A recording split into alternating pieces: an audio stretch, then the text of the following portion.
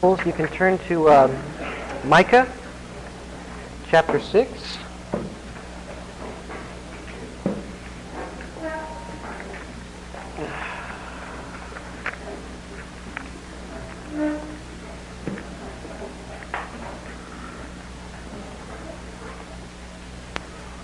Well, I couldn't press on in our study of Micah without spending more time with verse 8 in chapter 6. So it's a text you don't want to ever have very far from your consciousness.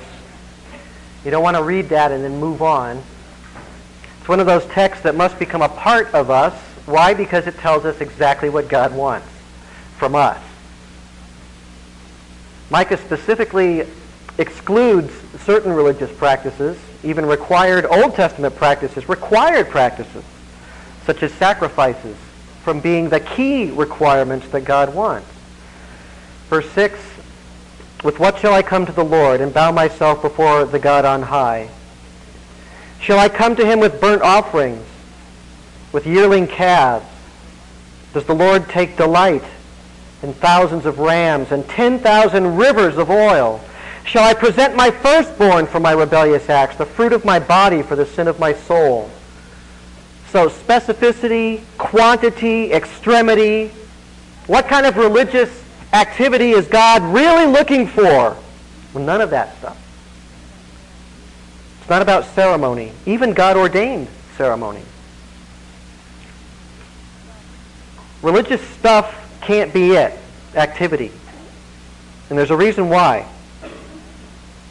We said last time, because religious stuff can be done to the letter and still come from a heart that is utterly godless. So you can do all the sacrifices, do all the churchianity things, say all the right words, to have the whole lingo down, have a Bible with your own personalized Bible cover on and all that kind of stuff and look really good and say everything right and go to prayer meetings and pray and do all that, and it doesn't mean anything about the condition of your heart before God, necessarily. It might be a wonderful expression of a warm relationship with God, or it could be a completely external show. So that's not it. You can give money, you can bring sacrifices, you can do all that stuff. That's not it. That's not what he's looking for.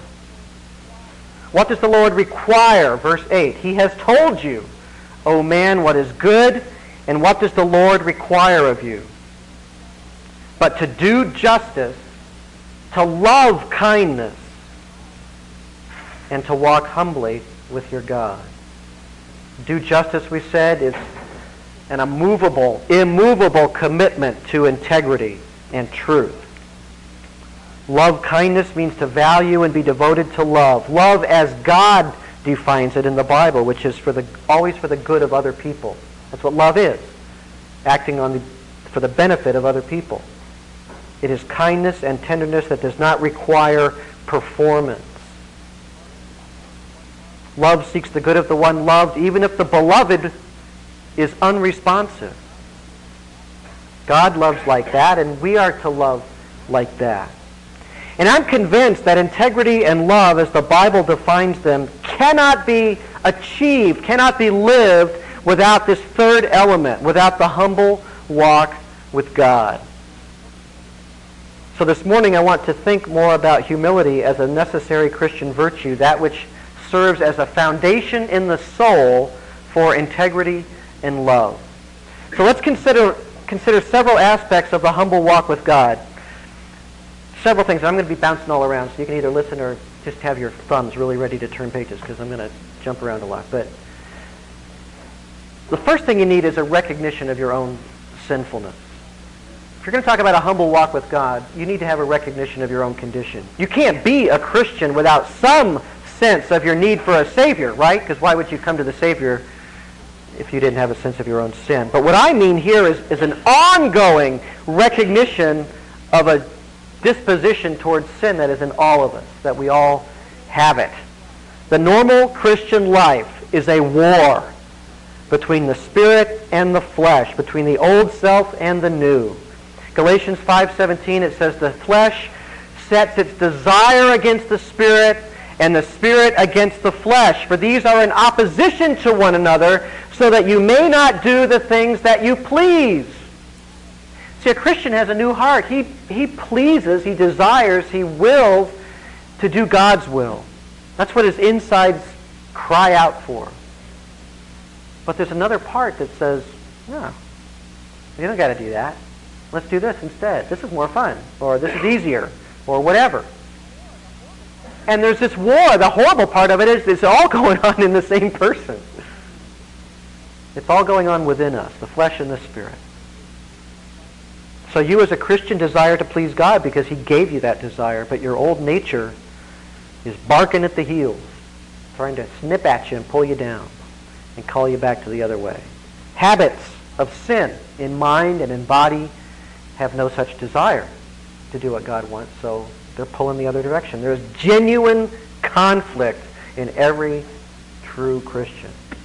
If you have no sense of conflict, you are either not a Christian or you've so sidelined yourself with regard to the kingdom of God. You know what I mean by sidelined? You're out of the game. That you've just given up. Well, Christ didn't save us to have nothing to do. Just live until we die. That's not why he saved us. He saved us to do his work in this world. So we're supposed to hop to it and do that. I fear that sometimes some of us are just drifting.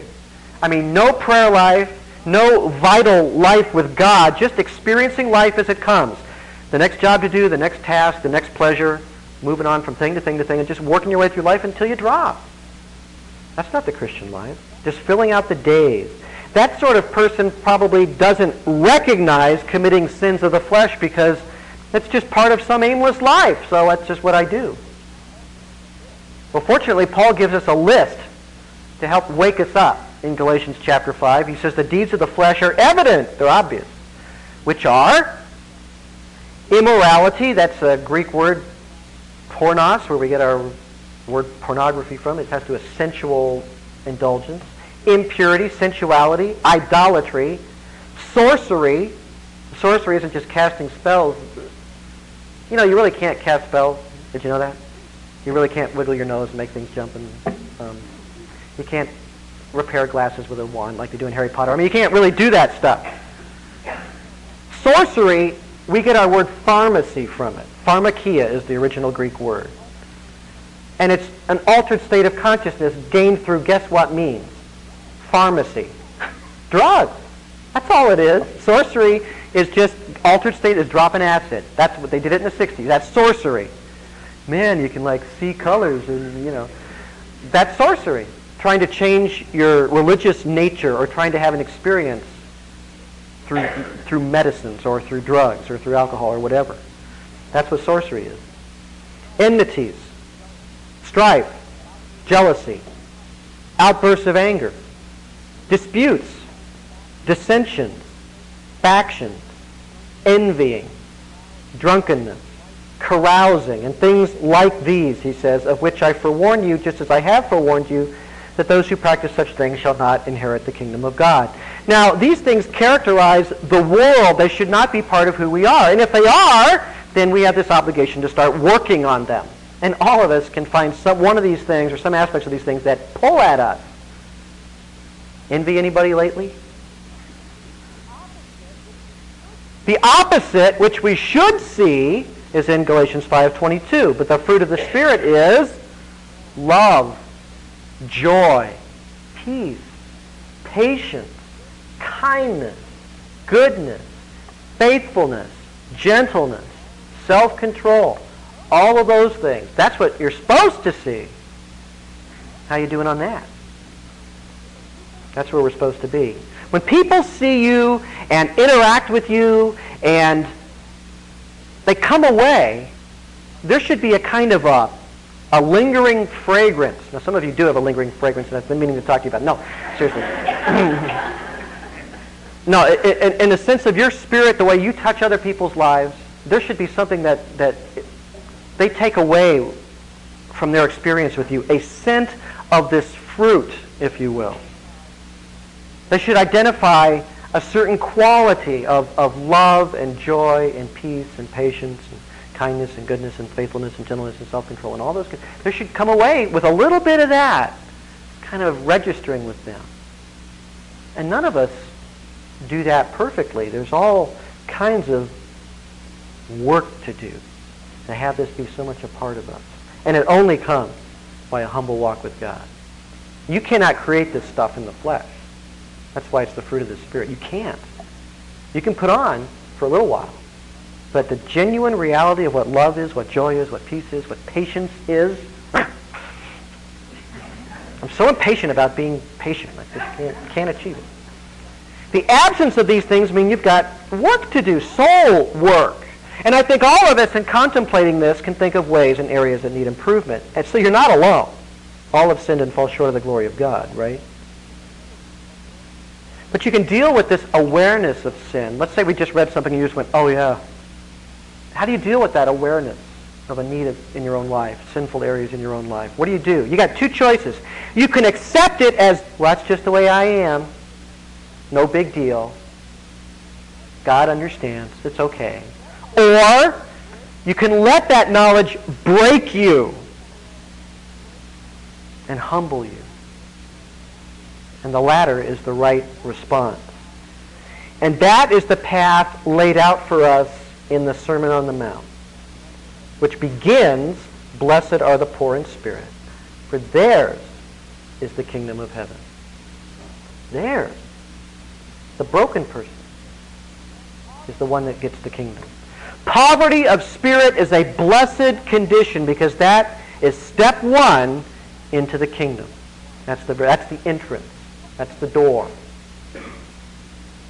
And you ain't going to go in any other way. It's not going to happen. If there's not poverty of spirit, you will not find yourself in the kingdom of God.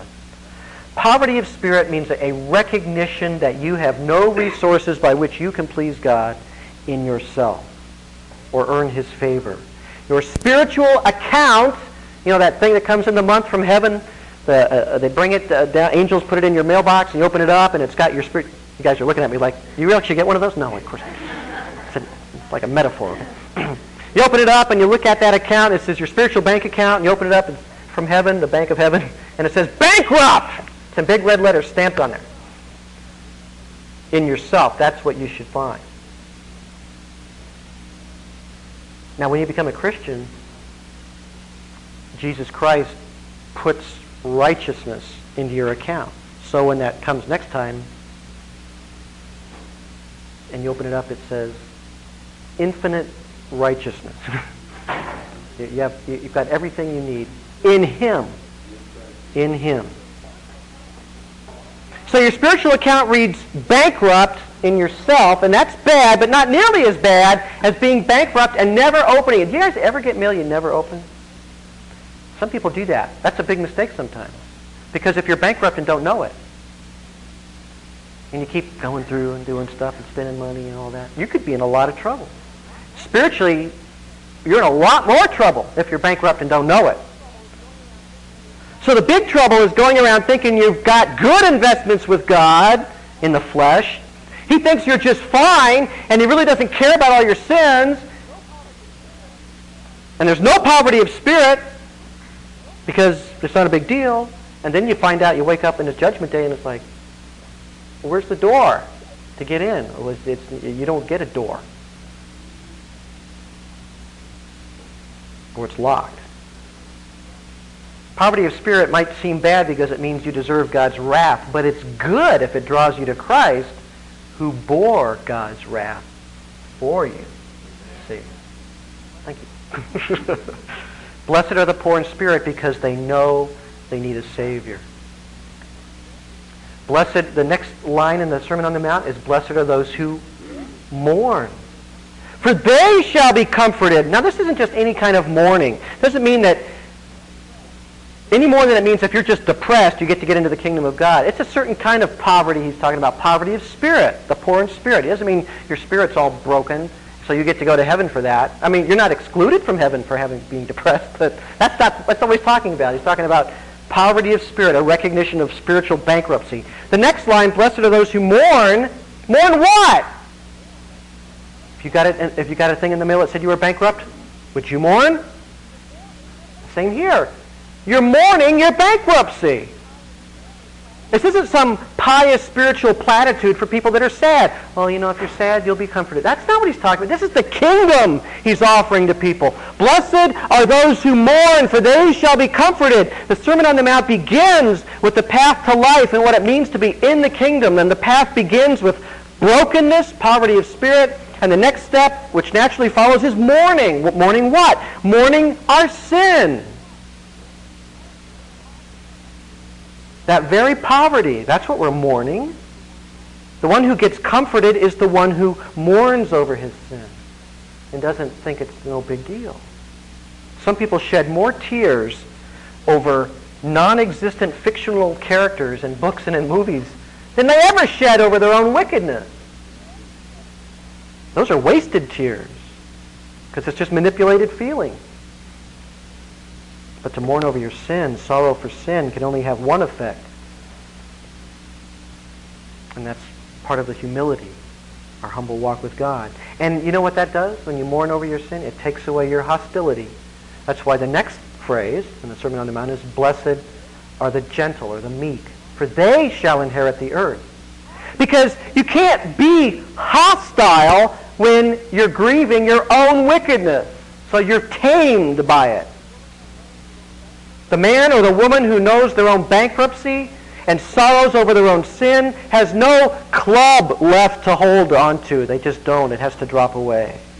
How can I be harsh when I am guilty of so much myself? See, you can't be. Meanness and cruelty and unkindness are the results of pride and self-sufficiency. And the gentle, convicted sinner then longs for what is right. Blessed are those who hunger and thirst after righteousness, for they shall be satisfied. Now we start to see how poverty of spirit leads to possessing the kingdom. The brokenhearted, mourning over their sin, tamed into gentleness by their understanding, they long for righteousness. It's the only meal they want. It's water in the desert. And you know what? God gives it to them. He satisfies their need for righteousness. God makes them righteous in Christ as his righteousness is applied to their account. That's what the book of Romans is all about. And God grants victory over sin, so real change starts to be seen in the heart. And he satisfies our hunger to be right with him. Isn't that wonderful? So we need a full recognition of our own sinfulness to walk with God, to take his hand and walk through our life in a way that pleases him and pleases us. Secondly, another aspect of our humble walk with God is related. First, we need recognition of our own sinfulness. The second thing we need is a recognition of our own capacity for deception, self-deception. That is extremely important. Jeremiah 17:9, what? The heart is more deceitful than what? Anything. The human heart is the most deceitful thing in the universe. That's an amazing thought. And it's desperately sick. Who can understand it, Jeremiah says. So the most deceitful thing in the world is the heart. It's very difficult to understand. It's full of complex and often conflicting desires and motives. You ever try to sort out your motives? It's maddening. Because of our sinful bent, the heart has an extraordinary capacity for self-deception. That's why you often see this little phrase in the New Testament. Do not be deceived, my brethren. Blah, blah, blah, blah, blah. The writers say that because we are prone to deception. Let me give you some examples. Galatians 6:3. If anyone thinks he is something when he is nothing, he deceives himself. People can be quite impressed with themselves when God isn't impressed at all. That's self-deception. A little farther down in Galatians 6 and verse 7 it says, do not be deceived. God is not mocked. For whatever a man sows, this he will also reap. I don't know, that's probably something I have to say to people more often than just about anything else. God is not mocked. You might think that he isn't going to do anything. It's sort of like people getting into cold water. You know how you stick your toe in there and then you start to get used to it, so you go ahead and put it a little farther and you start working your way out. Pretty soon you're swimming around. People are like that with sin. They stick their toe in and nothing happens. So they mock God because they know it's wrong, and they stick their whole foot in. Nothing happens. They start wading out there. Pretty soon they're swimming, and nothing has happened yet. So they think they can get away with it. They mock God. Don't be deceived, he says. God is not mocked. What you sow, you will reap. People think they can sow to the flesh and all that bad stuff we mentioned earlier, all that list that Paul gives, and there will be no consequences. Well, there are consequences. Here's another example. 1 John 3, 7 and 8. Little children, let no one deceive you. The one who practices righteousness is righteous, just as he is righteous. The one who practices sin is of the devil, for the devil has sinned from the beginning. The Son of God appeared for this purpose, that he might destroy the works of the devil. So this individual is playing a little theological game. He calls himself righteous, lets people identify him as godly or righteous man, a righteous woman, but there's no righteousness. In fact, the actual life is one of sin. Maybe it's hidden in shadows, and people aren't seeing it all. Maybe it can't be seen externally now, but it very much defines the heart and the practice of the person's actual life. He says, don't be deceived. John is just saying the one who practices sin is of the devil. That should be obvious, but it's not obvious. People are deceived about that all the time. You hear about guys in ministry that have had long-term affairs. How did they ever do that? How did they climb into the pulpit the next Sunday? How did they do it? Self-deception.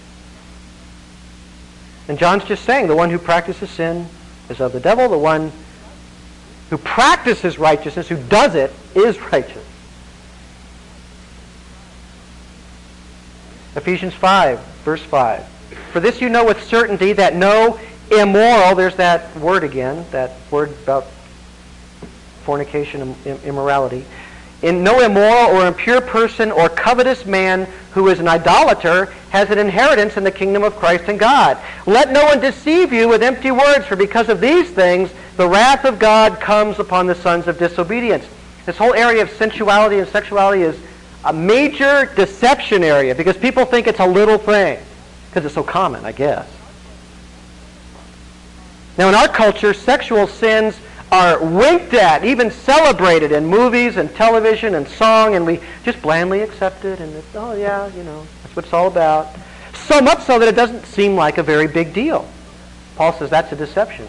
That's the very thing. Because of those things, the wrath of God comes upon the sons of disobedience. He says, therefore, do not be partakers with them.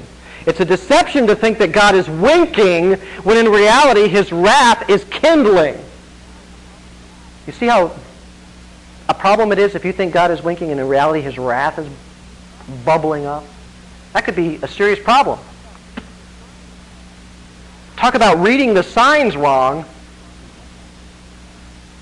Here you are sitting on this little plateau, getting out your marshmallows on a stick because this warm spring is coming up, and in reality a volcano is just about to go off. That's not smart.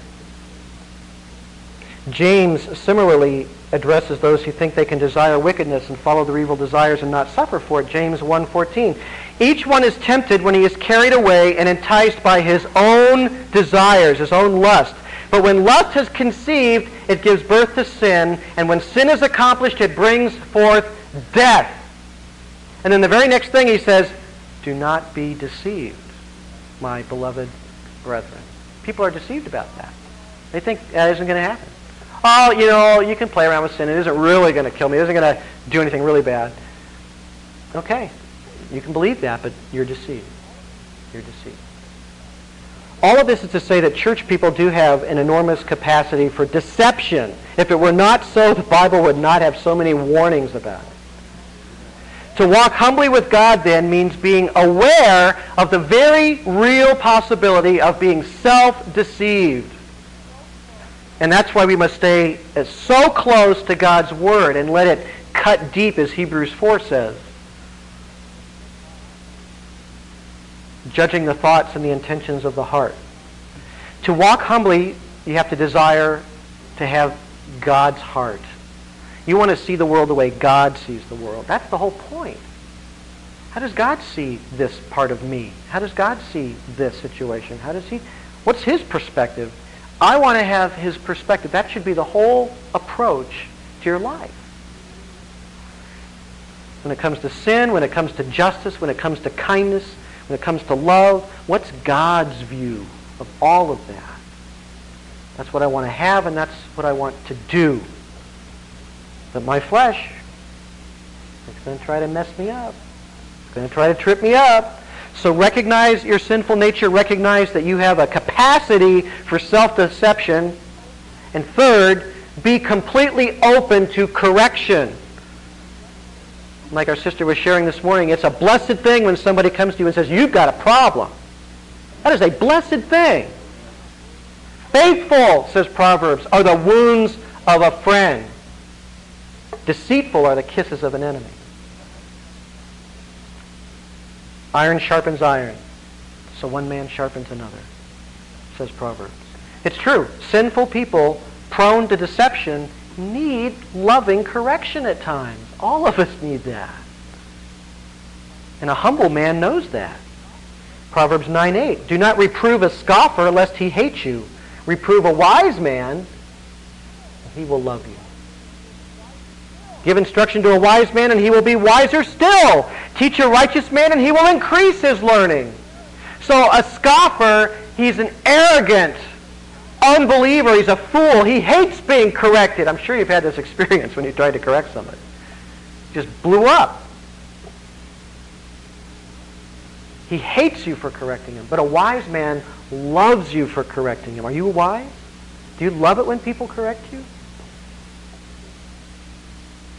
Why does he love it? Because he'll be wiser still. And you have to understand something about the Bible's understanding of wisdom. Wisdom is never just knowledge in your head. Wisdom is knowledge in your head that is applied in your life. That's what it means. That's what wisdom is in the Bible. We often believe that because we know something, we're living it. I see this so often. I see it in myself. Because I know it's true, I think I've done it. It's like, I know the golden rule. I know it. However you want others to treat you, so treat them. So I think I've done it, because I got it memorized. But how often are we really doing that? Treating other people just the way we would want to be treated? Really, how often? You know? The golden rule confronts me all the time. Sometimes I catch on, sometimes I don't. How wonderful to have someone point it out to you. So to walk humbly with God, we must acknowledge our sinfulness, realize that we're prone to deception, be open to correction from God's Word and other people, and finally, we have to draw our strength from the Lord to do this. We have to. Jesus said, apart from me, you can do nothing. He is always at our side. If you belong to Christ, the Bible says the Spirit of God dwells in you. The power for a transformed life is available for each step of that walk with God. It's available if we avail ourselves of it. But you know, the thing is, you have God be a part of this first step, and then maybe the second step, and then the third. You start thinking you're doing it on your own after a while. And then you're walking in the flesh, and then it becomes a show, and then all of a sudden you find yourself way down the line, 200 steps later, and God isn't even in your head.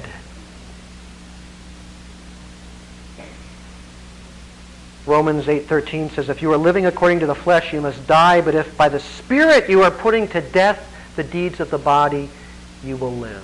By the Spirit putting to death the deeds of the body. You can't do it on your own. It's by the Spirit that we defeat the flesh. So don't wage war with your flesh by using your flesh. You know what I mean? Don't fight the flesh with the flesh. How do you do that? People do that all the time. You can conquer one sin with another sin.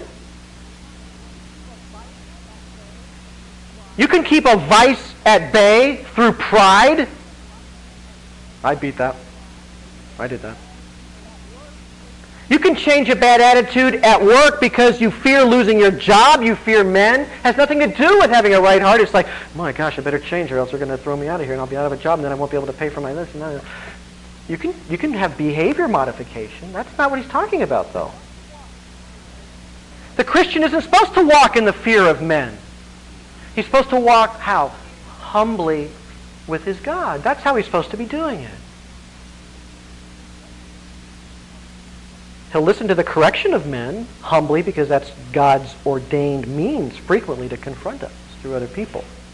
Even our own spouses, like Jerry. But to walk humbly, you need to lean on him. Our life is a life that is lived in fellowship with the Savior, and the desire to please can't go to people or ourselves. It has to be a desire to please God with the way we conduct ourselves, always, every day, each step. To walk humbly, you need to lean on him, ask him for strength and enabling power every day, to have the Spirit win over the flesh every day. Lord, I'm getting angry. Help me to love right now. Not 3 days from now going, maybe I shouldn't have gotten angry. That's not walking. That's reflecting. When I look back on my life, I should have... that's not the way you're supposed to live your Christian life. It's the walk now. Lord, I'm getting angry now. Help me to love right now. Lord, the flesh is calling again. I need your strength to defeat this temptation, this bad habit. Help me win. Show me something fulfilling I can do with my time to take my mind off it, Lord. I need your help right now. Not 20 bottles later, 6 syringes later, all that stuff, Now. Lord, I sense that I'm fearing man just now. I can feel the fear of men coming upon me. Help me stand up for what is right, even if I catch flack for it. Help me respond with gentleness and not go the other direction to be angry or hostile, but help me be just the way Jesus would be in this situation. Lord, I need that help right now. That's how you do it. That's the daily walk. That's how you parent. That's how you relate to your spouse. That's how you are at work. That's how it all comes together. It's just that simple. There's no magic formulas for holiness. There's just a humble walk. That's what it is. That's what God requires of you and me. Let's pray. Father, we thank you for the scripture that so clearly lays out for us what indeed you wish from us. We need grace to do that. We plead for it. Lord, I pray that we'd all walk out of here. The first step we take out of here would be one humbly walking in your presence. And I pray that the second step we take would be humbly walking in our presence. I pray that when we get out of the car and go into our home, we'll still have a humble walk with you in our hearts. And I pray that when we wake up tomorrow, the first thing we'll think is, how can we maintain our humble walk with you today? And I pray that all day we'll walk in that, and that we'll build habits of humility. And we know that we can only do it through your grace. We thank you for being there in us every day. In Jesus' name we pray. Amen.